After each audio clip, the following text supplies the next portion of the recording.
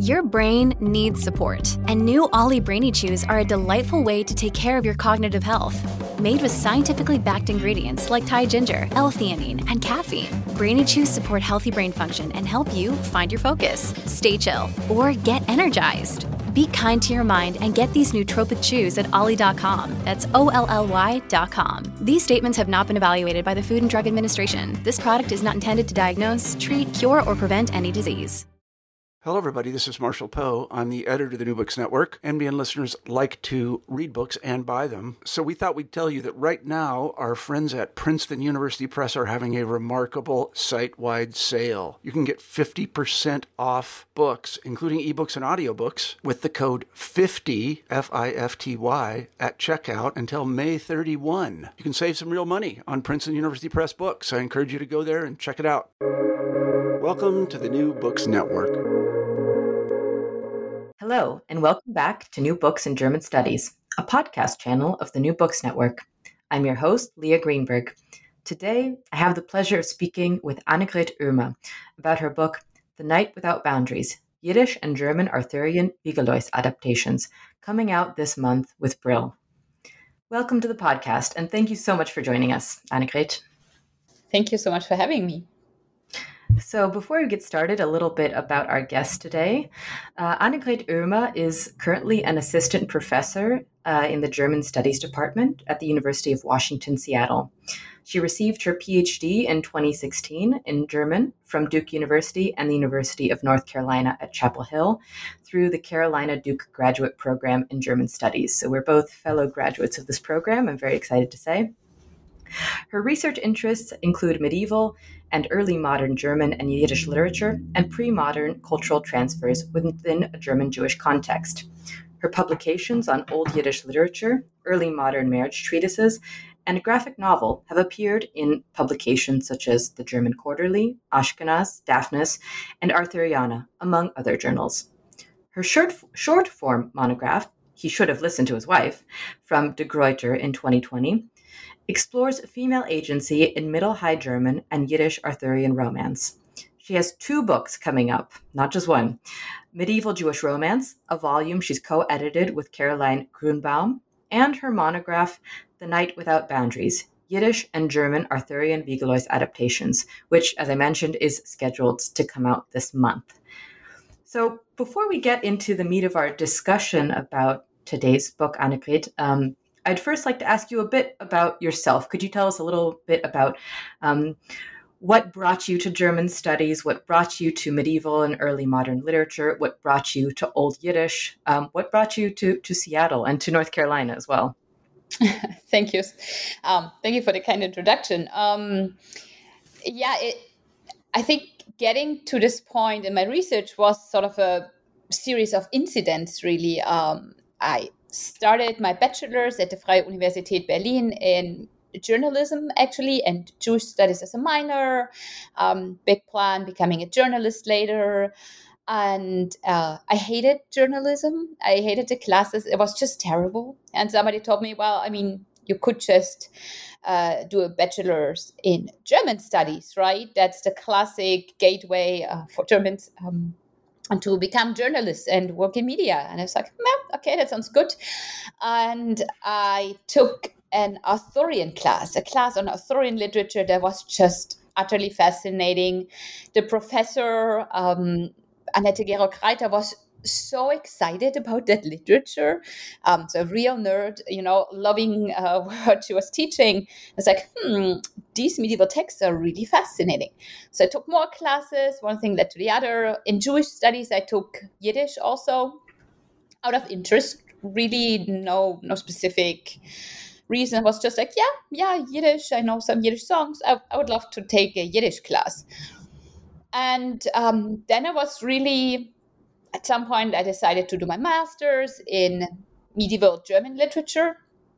And I had this strange incident. I remember, where I was sitting, sort of the revelation at the library at the Freie Universität Berlin, working on a paper for actually a very traditional Middle High German text, Wolfram's Parzival, Wolfram von Eschenbach. But somehow in one of the articles, there was a footnote on old Yiddish literature. And I was like, what's old Yiddish literature? When is old Yiddish literature? Is this pre-19th century even? And it just happened that at this point, somebody was selling, one of my colleagues, or like fellow students, was selling a book, Introduction to Old Yiddish Literature. And I was like, yes, I need that book. So I read this book from cover to cover, and it was really this revelation. It was like this incident when you have the map and there's this white spot, the undiscovered country right on the map. I'm sorry if these are sort of almost colonialist metaphors. But for me, it was really, it suddenly filled in a gap where I had no idea about, well, of course there are texts, sort of non-religious texts in the 15th, 16th, 17th century among Jews. Why wouldn't there be? And just reading about them was a big revelation. And I started actually my path towards a dissertation with another text, a so-called love and an adventure novel. It's a contested genre, but it goes back to antiquity, about two lovers falling in love, losing each other, and at the end finding each other again. It turned into into an article that I'm still grateful for, but then I came across, well, Widuwild, and we just had to spend several years together to get to know each other better. And this led then to several articles, and as I always say, 1.5 books with the short form monograph, right? Yeah. So you've told us a little bit about what brought you then to this book project, but I wanted to go back to what you mentioned. You said you already knew some Yiddish songs. So how does a young Annegret in Zwickau come to learn Yiddish songs? So I actually went after my Abitur to Israel for a year. I volunteered there in a house for Shoah survivors, and a lot of those people would still know some Yiddish. There were lots of former Eastern European Jews, and they, of course, the Yiddish speakers just thought, well, you know German, right? So you know Yiddish, which was funny because, well, there's a big gap between understanding Yiddish and understanding German. Not so much for the earlier stages, but perhaps we'll get into that later. But for modern Yiddish, there's a big difference. But so I knew some Yiddish music. I was at some point also the choir leader for this house. We had Friday evenings, so Shabbat gatherings, and I played the guitar and conducted the choir in a very quirky, low-key way. But and we did Hebrew songs, we did Yiddish songs. So I like the music and I like the sound of the language of Yiddish. So that's why when I saw the Yiddish classes offered, I thought, yeah, of course, let's take a Yiddish class. The Yiddish classes, however, were really interestingly conceptualized. And we're probably going to talk about this later, but a part of my book is also a 1699 Yiddish teaching book by Johann Christoph Wagenseil, a Protestant and philosopher and Orientalist at University of Nuremberg back in the days, or at a sub-university of University of Nuremberg. And he wrote a book that was mostly learning by doing, by translating Yiddish texts into German or the other way around, people would learn.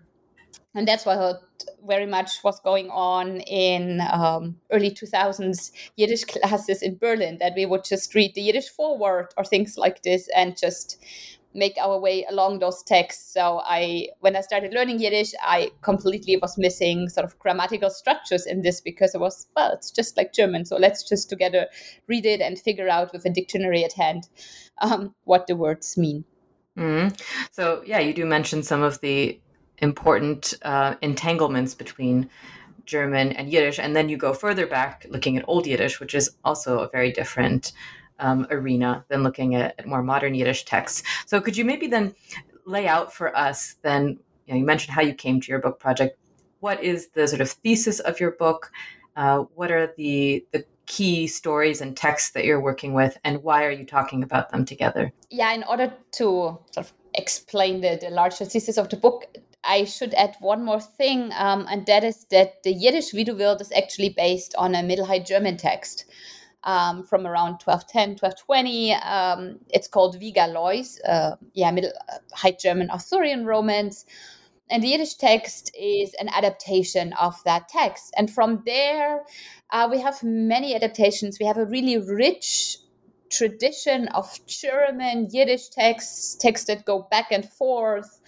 At some point, the tradition gets mediated through this Yiddish textbook that I mentioned from the end of the 17th century, and creates this rich tradition of texts that inspire each other, that cross a lot of boundaries, linguistic, temporal, religious, cultural boundaries. And the aim of the book is to show that we can't really understand these texts separately. We have to see them in the larger context without emphasizing a Jewish, a Yiddish, a Christian German tradition. Because first of all, those terms don't apply throughout the whole time, and they're just incredibly restrictive. And I think that's also what led me to this project, a little bit the frustration that the Yiddish texts would be explored by some Jewish studies scholars, barely by German studies, and the other way around, of course. So I think in order to really understand this tradition, the fascination of Viga Lois, or Widuwild, how he's called in Yiddish, through more than 800 years, we need to see this as a shared story, as a shared narrative tradition in which people contribute at different times with very different intentions, consciously, unconsciously, knowing about all the adaptations, not knowing about more than one adaptation to this tradition, and then creating sort of a whole thing that goes back and forth. And that really sort of shows that this quirky knight called Widuwild is overcoming all these boundaries and restrictions that we would expect, for example, from an Arthurian knight, if we consider King Arthur also as a sort of Christian figure, messianic figure. And so just to give some temporal boundaries, or put it in place exactly what time period we're talking about when we talk about the emergence of the Viga Lois story. Can you give us a sense of when and where we first find these texts? Mm-hmm. So Viga Lois itself is debated. It uses some old French material, potentially. Some people consider it actually an adaptation of it. Some people say, like, oh, it's just using some elements from another story, La Belle Inconnue. And basically, early 13th century, we have this Middle High German Arthurian romance. In general, early 13th century is a great time sort of 12th century for Arthurian stories in a German context. We have first Old French stories, and they make it quickly into Middle High German adaptations. So they are very popular at the court, narrating Arthurian stories at this time. So Viga Lois, and we'll probably talk about Viga Lois a little bit more later, but Viga Lois itself is a sort of classic, in that sense, Arthurian tale. But then it's already a big question, and something that medievalists are used to, or early modernists. Then at some point we have those 16th century manuscripts. We have 3 Yiddish manuscripts. We're skipping 300 years here. That clearly show an engagement. It's a Viga Lois adaptation. There's no doubt about this. The question is, what's in between? Is there anything in between? Did the adapter actually know Viga Lois? Did the adapter know some of the prose adaptations of Viga Lois or other in between texts? I think the question is that sometimes a little bit, it's not necessarily always fruitful to try to reconstruct what's in between. I think at this point we have to accept Widuwild as a Viga Lois adaptation and see, well, how do they interact, and have Viga Lois as a reference. So we can't, of course, study the line by line. We can't study it as a line by line comparison, but we can look at sort of like general tendencies that are different. And there's a lot of differences between Widuwild and Viga Lois. It's just left open what happens and at what point does it happen. Is it really who creates the Widuwild? And as I said, we already have 3 manuscripts, which shows, okay, at some point we have the story in Yiddish. We have the manuscripts that are likely from northern Italy, which is actually not uncommon for Yiddish at this point. But it's unclear how old the story of Wie du Wild then really is, this adaptation. Is it 100 years old? Is it 200 years older? I think that's the most that scholars want to push it, sort of 200 years. And then we have even in that sort of Vigalois Wie du Wild tradition, a print from the late 17th century that actually gets adapted then into the Yiddish teaching book. And so the print itself is then already fascinating, almost more than the manuscripts. Often enough, they are just folded into a Yiddish Wie du Wild. Sometimes they're just referenced as such in scholarship without differentiating, but there's also quite some difference between the manuscript and the print, the late 17th century print. So in all of this, adaptation is a very key term, and you also work with the framework of adaptation studies. So I was wondering if you could tell us a bit more also how you look critically at the terms adaptation, retelling, translation. That was, I think, one of the biggest issues I had when working on this. So what do I call those things? I can see there's a relation between those texts, but how do we call them? So at some point, I went down the rabbit hole, reading a lot on translation, even Benjamin, the translator, historic approaches to medieval Latin translations. Then in a medieval German context, of course, the words for retelling, weitererzählen or wiedererzählen, are also central concepts. Several scholars have worked on these. And eventually I realized that the word adaptation, also in German Adaption, is something that just keeps popping up. Even in the very strongly argued papers on no, translation is not the word to use for medieval studies. We should use retelling or texts that do the opposite. It's interesting that people often go back to call those texts adaptations and not Weitererzählungen, like retellings or things like this. In the context of translations is, of course, slightly different. But then I realized that there's actually a whole adaptation theory. Unfortunately, it's a modern theory that came about through studying the relationship of books and movies. So how do movies relate to books? And scholars developed this theory, often considering, one of the classic definitions would be considering adaptation an extended, deliberate revisitation of a work of art, of a specific work of art. And that became sort of a working term that I found very useful. What I really like about the adaptation studies field is that despite being mostly English studies people who do film book relations, it allows for reflections on a democratization of the field. So without reconstructing, what's the real, the book is of course the real deal, right? And then we have the movies and they're just movies. They're not as good. So it goes away from putting a value, a validation also on sort of the first part of an adaptation tradition. And it also stresses that there can be different entry points. And we're probably talking later about the comic. There's a comic, a Vigalois comic. And the Vigalois comic really plays with the idea that people might have never heard about Vigalois and read the comic first and potentially then go and read the book. Or that they are, scholars and nerds like me who are like, there's a comic about Vigalois. That's so great. I should read that. And get to the comic, however, from, for example, Wern von Grafenberg's Vigalois from the 13th century. So we have different approaches, and then we read the adaptations differently. So for a person who started with the comic and then reads the Middle High German text in translation, of course, the reference point is a comic. For me, the reference point, even though I try to work against this, but still the inherent reference point would then be the Vigalois text from the 13th century.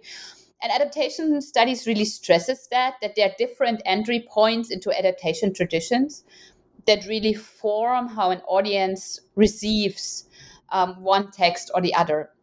And in the field of medieval German studies, and really German studies in its early forms, there was the search for an original, reconstructing through different manuscripts the original of a text. And people have hence gone away from this for various reasons. Often it's just futile and we just have too little information, but also because there are deliberate changes in manuscripts often enough that are not just mistakes. We have mistakes, like a tired monk. It's late, it's dark, there's just one candle. Well, you make a mistake. But we also have deliberate changes. Most famously in the Nibelungen tradition, we have two different manuscript editions that sort of blame different people for the downfall of the Nibelungen. And so when I saw adaptation studies and the way they approach it, I thought, but a lot of those things are actually fairly medieval or common in medieval studies. There's not stressing of that's the original, that's the first iteration, that's really the core iteration of a story. And that's how I found adaptation studies fairly liberating and also useful in just looking at those different texts, especially when often enough I don't 100% know what is the exact reference. Sometimes I know, sometimes an author, an adapter tells us, it's like, this is what I read. Sometimes we don't know, and then it's also hard to reconstruct the exact relationship. Mm-hmm. And then going to one of the texts that serve as a jumping off point then for its later iterations is then Viance Vigalois' story that you talk about in one of your early chapters. So I was wondering if you could tell us a bit more about how this story deals with boundaries and the crossing of boundaries, the representation of Christian and non-Christian figures, for example. Vigalois is a fascinating text that was first dismissed among early scholars for just being too strange, too weird. It has a lot of apocalyptic imagery. So, I should say first, it's a classic Arthurian tale in the sense that we have one of King Arthur's knights of the Table Round, Vigalois, who rides out on a quest, on adventure. In this case, he frees an enchanted kingdom and returns home now with a bride, convenient, and is later reinstated as king or instated as king of his own kingdom. However, there's a whole second part, and I'll come to this in a second, that makes it a very strange text. But already sort of early scholarship said, this is so full, so ripe of not even religious imagery, but sort of magical, mystical images. This is just weird. Let's read another text. Mm-hmm. And so that's one thing that clearly Vigalois does. He brings together strictly Christian religious and not strictly Christian religious imagery. I think when we have issues with seeing this in the text, we also have to ask ourselves what sort of like Christian concept do we have? And there, by this point, a lot of studies on also questioning sort of what's the medieval courtly God, what's medieval Christianity. It's not our sort of Protestantized form of religion anymore. And I must say I struggle with the text or with the boundaries between sort of Christian imagery and general sort of supernatural images initially. But then I went to Peru for the first time.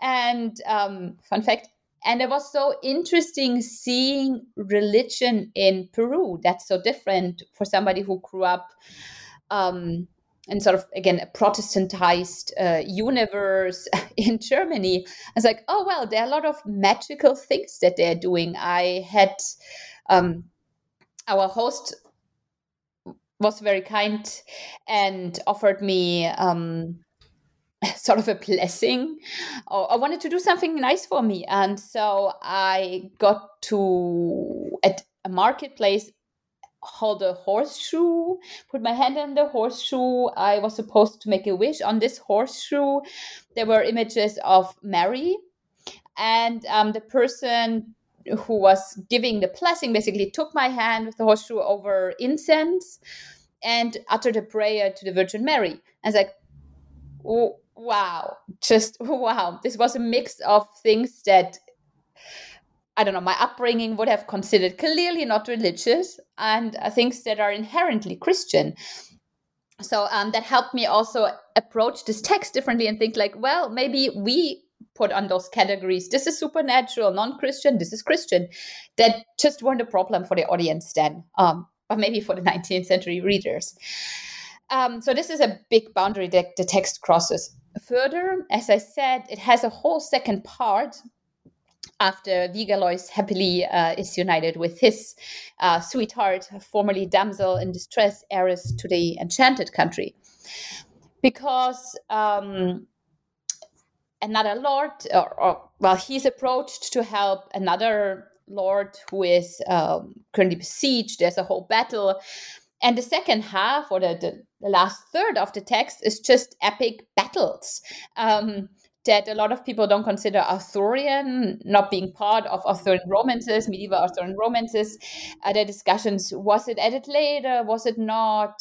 What can we do with that? And interestingly, it's not just scholars who were confused by that. The early adapters all were.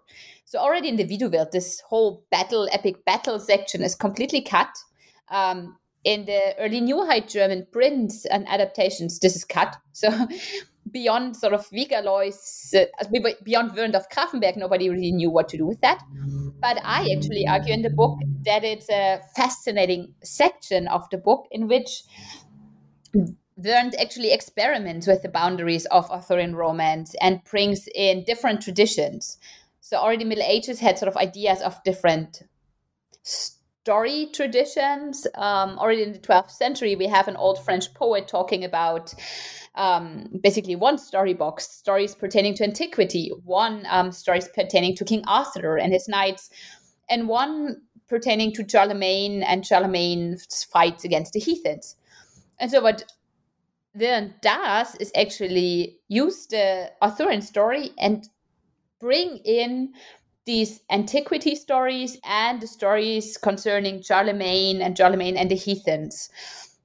And so I consider it a huge literary experiment that Werndt constructs here that, again, didn't go down well, apparently, with audiences. The text was very popular, Vigalois itself, but with later audiences, already sort of 15th, 16th century, that said, no, let's just make it a straightforward Arthurian tale. This is strange. Let's just cut it. But so he also plays with literary expectations, with literary traditions, by bringing in Amazons, for example, so classic antiquity features, or heathens, very courtly heathens. This is something that we often associate with Wolfram von Eschenbach's Willerheim, the heathens that are mirrored according to the courtly sort of Christian knights.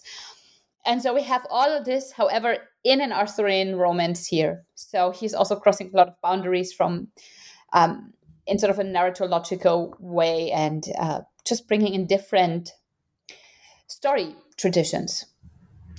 So also when you talk about the Yiddish version of this text, the Widuwelt story, you also talk about how it sometimes subverts our expectations of a text that engages with religious topics.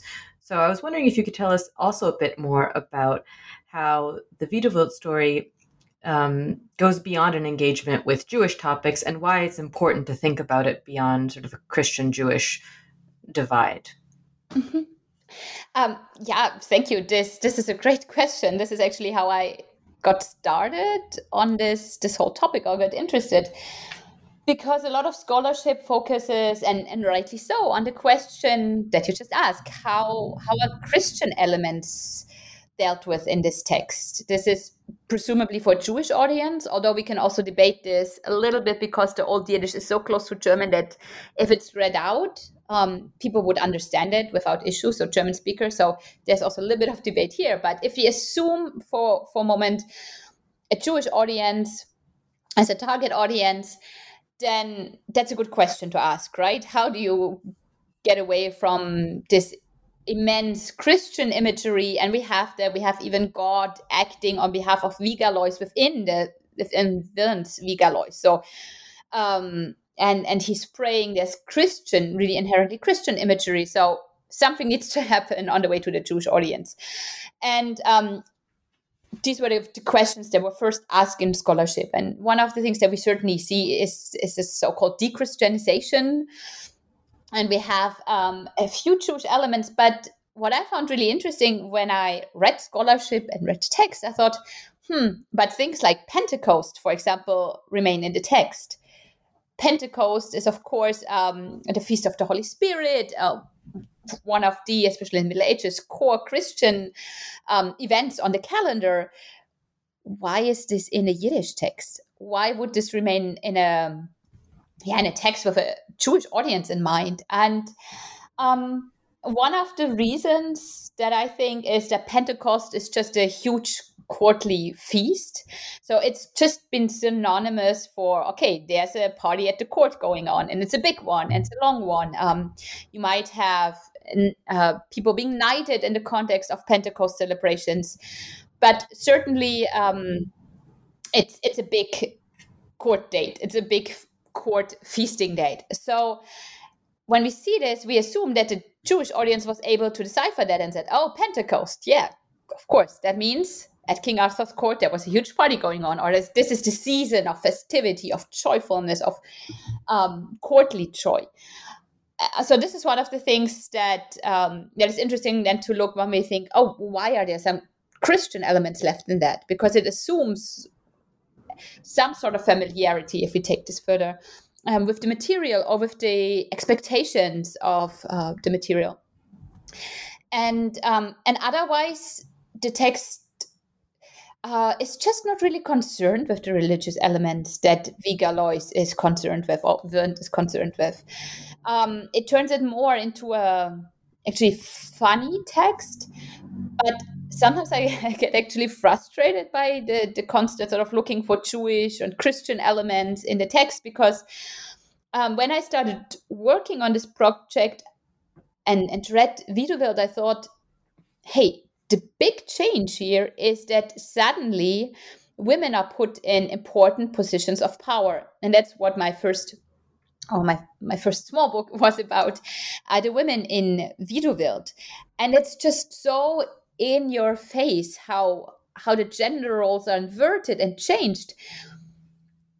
But at the same time, it was almost completely ignored in scholarship. And I mean, I'm able also to do what I'm doing because there has been scholarship, right? So I'm deeply indebted to the people who've worked on Wiedewild, who made it more popular and who already took care of the whole Christian-Jewish discussions. But I was frustrated that somehow this whole clear change in the storytelling was lost in the discussions, because we were so focused on sort of drawing those Christian, Jewish, Yiddish, German boundaries, which is one thing that I really tried to work against by deciding to put in my book different texts from different religious culture, different lingual backgrounds. So I'm sorry that I almost criticized you for the question. So I just want to make a point that it is a good and it's an important question, as long as it doesn't bury the actual text and the actual text tradition and seeing like, oh, well, let's just look at the text. And here's where adaptation studies comes in sort of like freeing us to look at an artwork also as the artwork itself, as the adaptation. So there's this three-partite concept of adaptation as sort of a reiteration of a text, as an artwork itself, and as sort of like a future entrance point into adaptation studies. And I really like, especially in the context of Wiedewild, also stressing this stepping back for a moment and really seeing the text as the text itself. What happens here in the storyline? How are women constructed? How's the knight constructed? Before just looking, okay, we know this is an adaptation for a Yiddish-speaking audience. How is it different than the text before it? Mm-hmm. And And you bring up the issue of not just adaptations of stories, but also of reception and different contexts of retelling. And so in your fourth chapter, when you talk about Johann Christoph Wagenseil, that's another example of a new context in the late 17th century of retelling Yiddish material. So I was wondering if you could tell us more about what that context is in terms of the discourses on language and nationalism in this time, and why was this author even engaging with Yiddish material? Yeah, that's a great question. Wagenseil actually does not think that Yiddish is a great language. He doesn't even consider it a language. So great motivation to write a Yiddish teaching book. He considers it bad German. There's some very harsh quotes in the text in Wagenseil, how what the Jews have done to good German in order sort of to get to Yiddish. And so it's a very strange place to find a Yiddish Arthurian romance. Also, it's a very long text. But basically, what Wagenseil does, as I mentioned earlier, he has a textbook in which he gives a very brief introduction to the structure of Yiddish, an extremely long introduction concerning his thoughts about Yiddish, about German, his ideas of language, and then has a long list of exercises, really translation exercises. There are also Talmudic stories, legal texts. It's an incredibly strange mix of texts, and that Yiddish, that the Wiedewelt is in there, is fascinating and strange. Wagenseil also offers us an introduction, and that goes a little bit in your direction of national traditions, because in his introduction to Wiedewelt, he explains to his audience, who likely did not know Arthur at this point. So I should have said King Arthur stories were not really popular in 16th, 17th century, early 18th century Germany. And so he explains, so there's this King Arthur, bear with me for a second. The English believe in them. They also think he comes back at some point. How crazy is that? But that's their story tradition. And we Germans, we have heroic epics, right? We have Dietrich von Bern. We have the big heroes around Charlemagne and everybody. This is our story tradition. Now come in the Jews, and the Jews had this funny idea of mixing them together and created this Arthur story. And he explains actually the existence of some fantastic literatures that, well, we know were part of the medieval Middle High German tradition, with the existence of the English Arthurian story. So Wagenseil doesn't really know about Arthurian stories, has no idea about Wigerlois. But he explains, well, the Jews took those Arthurian stories and mixed in our heroic epics, and this is what we get. A really quirky story, interesting, fascinating, or no, he doesn't really fascinate, but like, he said, yeah, so here we are. I think he also just had some fun reading the text, because part of his argument in the book is that Yiddish texts can also be quite interesting. They're not, even though he doesn't like the language itself, but he says, some of them are just really entertaining to read. And I think that's where Wiedewelt falls in. Mm-hmm. But as I said, Yiddish is not his favorite language. Again, not even a language for him, and not considered a language for a long time. But Hebrew is great. Wagenseil loves Hebrew. He comes out of the tradition of the humanist movement, the Christian humanist movement, with their goal ad fontes, to the sources. Let's learn Hebrew. And Yiddish, basically for Wagenseil, is just a gateway to Hebrew. There's some other reasons also. Sort of one of his secondary audiences are actually Jews, because he said, well, they should learn good German, but nobody's taking care of that. So here's my book. So if you're a Yiddish-speaking Jew, you might as well just read my book to learn proper German. But his main audience were German-speaking Christians interested ultimately in learning Hebrew. And that then brings me to your fifth chapter, where you talk about another text, which is the Gabain story. And I believe you've published on this in Arthuriana. And I want you to maybe tell me a bit, as someone who doesn't work with medieval and early modern materials. What are some of the challenges and perhaps also the rewards of working with medieval source materials when you don't have perhaps a complete text, for example? Thank you. Yeah, the Garbein is really something that I'm proud of, because it's a fairly forgotten text. It's in an appendix to an early 20th century collection of Widuwirt stories, and it's just such a strange and fascinating Arthurian text that I was very happy that I got the chance to translate it into English. This is an article in Arthuriana with some introduction to it. I know there's some advertisement, but I feel like here I was actually doing a service to this tradition and to also our discipline. I mean, if for class you did a very strange Arthurian text, go and find this article, Teach Garbein. More people need to know Garbein and work on this very strange text. With limitations, they're working on it, as you hinted, because we actually do not have the Yiddish text. Some people would say Yiddish ? Because it's a strange text. The language is completely strange. We know it was printed in Hebrew letters, but is preserved only in transliteration. We can trace a little bit the text and the text history, but we're incredibly limited in accessing this text. There's the front page, and I think the last page of the text are actually also preserved as a copy in a journal, but mostly we have this transliterated text of something that doesn't even look like Yiddish, or that just looks strange. It's also not German. So it's hard to deal with a text when you can't even identify its language, let alone actually have the source at hand. So there are always limitations in how to interpret it. What context is it from?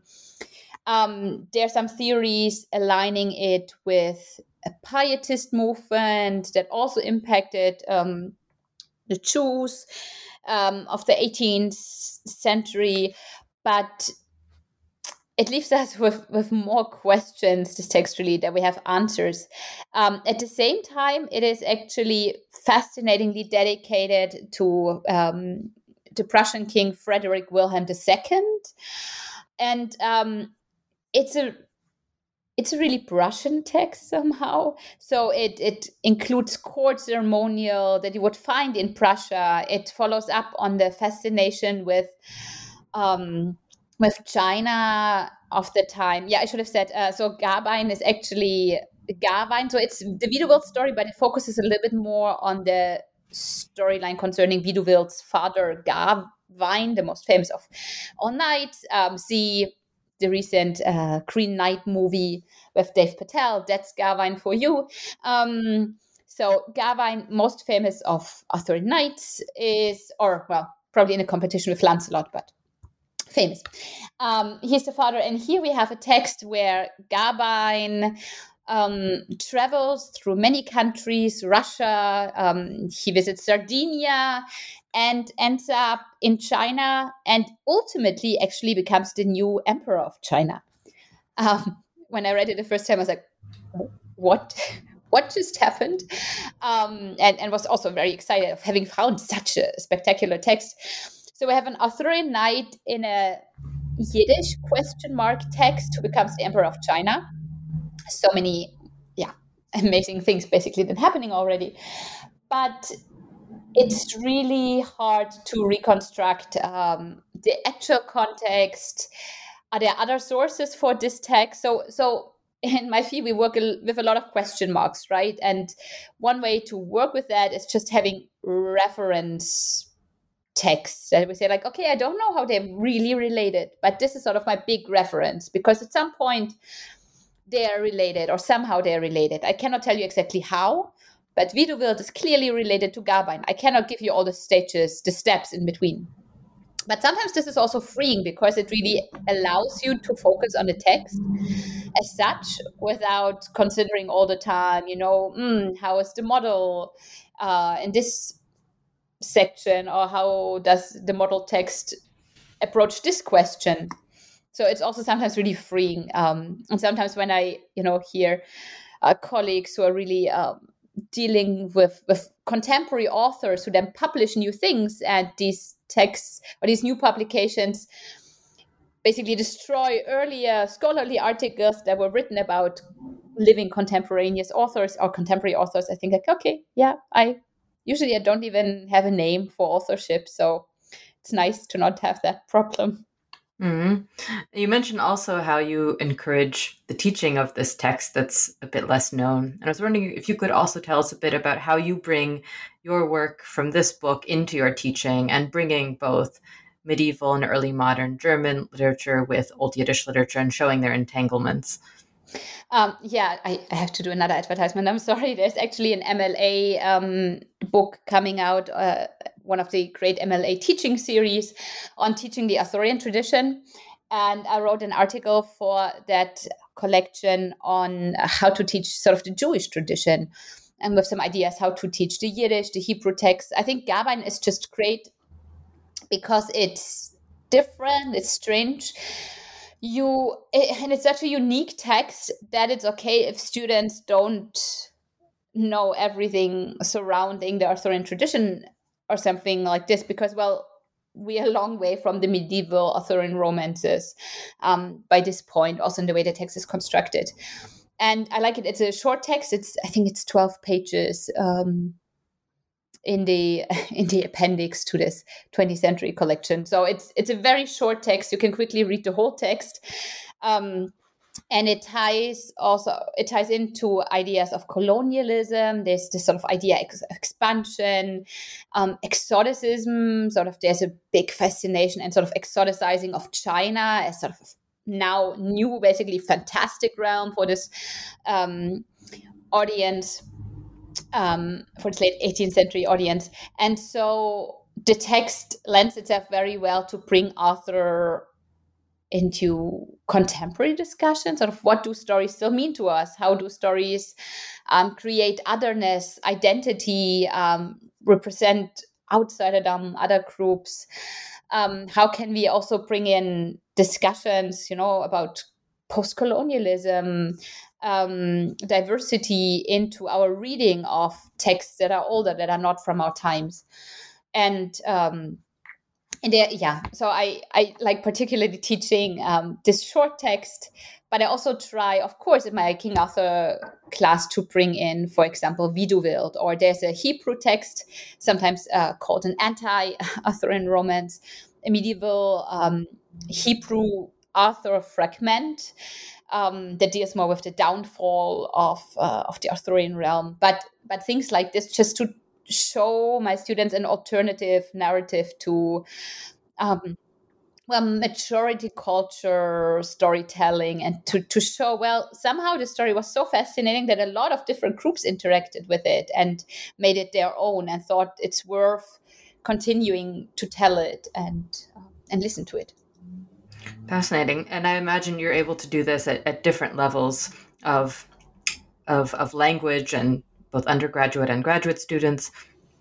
Yeah, exactly. And sort of like sometimes in English translation, I mean, almost exclusively English translation, but it's of course a very different tradition in a graduate seminar on King Arthur, and in an undergraduate seminar, although,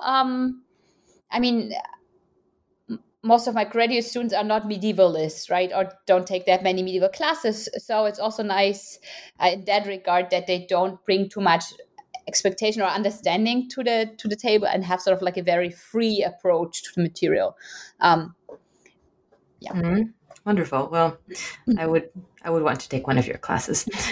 So one of my final questions then is, what are you working on next now that you've finished this big project? What's piquing your curiosity? Anything in the works right now?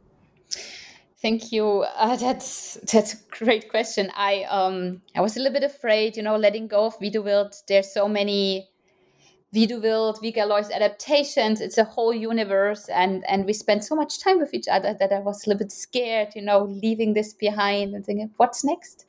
And just through rereading some old Yiddish texts, preparing, conference presentations and other events, I got really interested in the construction of otherness, a classic topic in early modern medieval German literature studies. But I noticed that, of course, we don't have so much the heathen. So in the Christian text, we often have like the heathens as the others, the Jews as sort of like complicated others, and there's a whole discourse around them.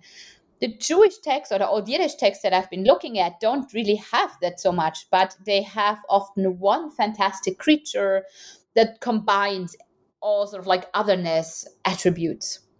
So I really got interested in that and think this is going to shape up to sort of like a project of otherness in these texts. In addition to that, for example, the great Bovo-Buch, which in itself is part of a long adaptation tradition, the Old Yiddish Bovo-Buch, deals a lot with race and otherness. And if you know medieval studies, maybe you know that there's currently, or for the past few years, a huge increase in discussing race and racism in medieval studies. Can we call it race? Can we call it racism? When we talk about medieval literature, and there's a big push to use racism in the context of these medieval studies, when we consider sort of like physical and physical othering, all sort of in the power discourse.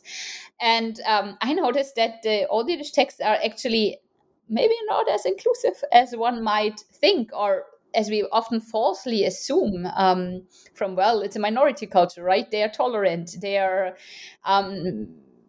they're happy to include people from far away that look very different. And here I found some texts now that are fairly dismissive of people they reference as black, that they also create as like others, often also in the context of Islam. And this is in the context of an early modern Ashkenaz. So I think we have different regions where this discourse would be quite different. But so I've been starting to slowly sort of get into more research on the construction of race and otherness in these Old Yiddish texts, and to see sort of like how is sort of the identity then of the hero shaped and created, and what is it that it's created against. And I think this will probably also turn into a huge project with probably more than a book. But I'm very excited. I'm so at the beginning of new research, and I feel really the enthusiasm of going into a completely new and very different area of Old Yiddish literature and its interactions with the German literature. Fascinating. Well, I can't wait to see the many articles and conference papers and eventually perhaps a book that will come out of this. So thank you so much for sharing with us about your newest book and about your research today, and also about your teaching. And I wish you all the best luck in the future, and look forward to talking to you soon. Thank you so much, Lea.